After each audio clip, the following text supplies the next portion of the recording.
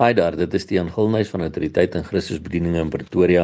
Dit is Sondag 25 September 2022 en die teksverse wat die Here op my hart geplaas het om jou te deel vandag, kom uit Jakobus 1 vers 19 tot 22 wat lees: So dan, my geliefde broeders, elke mens moet gou wees om te hoor, stadig om te praat, stadig om toornig te word, want die toorn van 'n man bewerk nie die geregtigheid voor God nie. Daarom, doen afstand van alle vuiligheid en oorvloed van boosheid en ontvang met sagmoedigheid die ingeplante woord wat in staat is om julle siele te red, en word daders van die woord en nie net hoorders wat julleself bedrieg nie.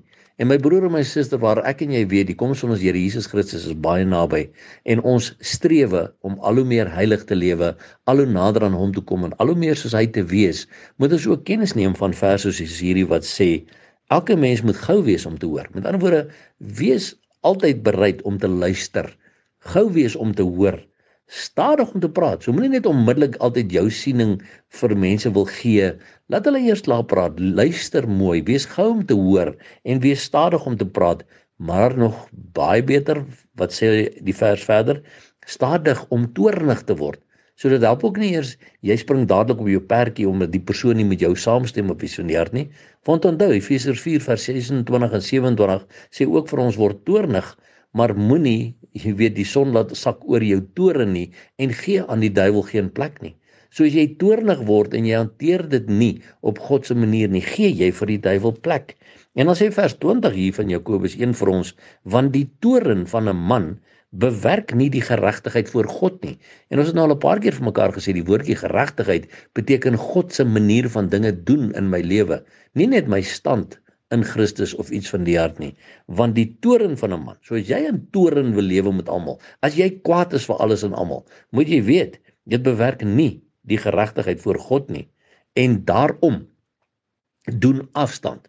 Met ander woorde, kry klaar, hou op met alle vuiligheid en oorvloed van boosheid en ontvang met sagmoedigheid die ingeplante woord.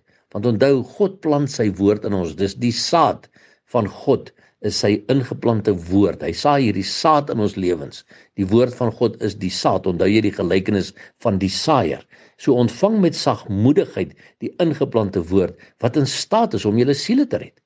En dan vers 22, en word daders van die woord, en nie net hoorders wat julleself bedrieg nie. So ek moet 'n doener word van die woord. Ek moet nie net lees nie, ek moet begin doen wat die Bybel sê. Want in Lukas 6 vers 46 sê Jesus, en wat noem julle my Here, Here, en julle doen nie wat ek sê nie.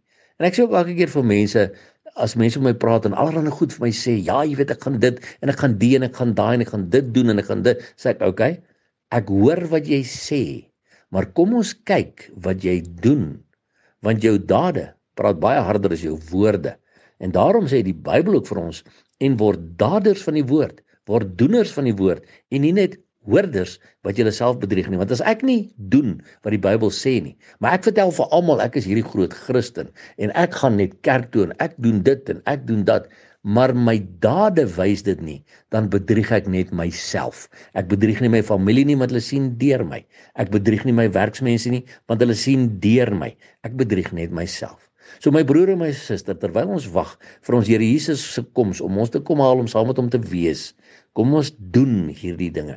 Kom ons word daders van die woord. Kom ons maak klaar met enige toornigheid en vuiligheid en boosheid. En kom ons begin al hoe meer soos hy raak. En dan kan ons al hoe meer met 'n suiwer hart en 'n rein hart en 'n opgewondenheid uitroep, Maranatha, kom Here Jesus. En onthou, Jesus Christus is baie lief vir jou.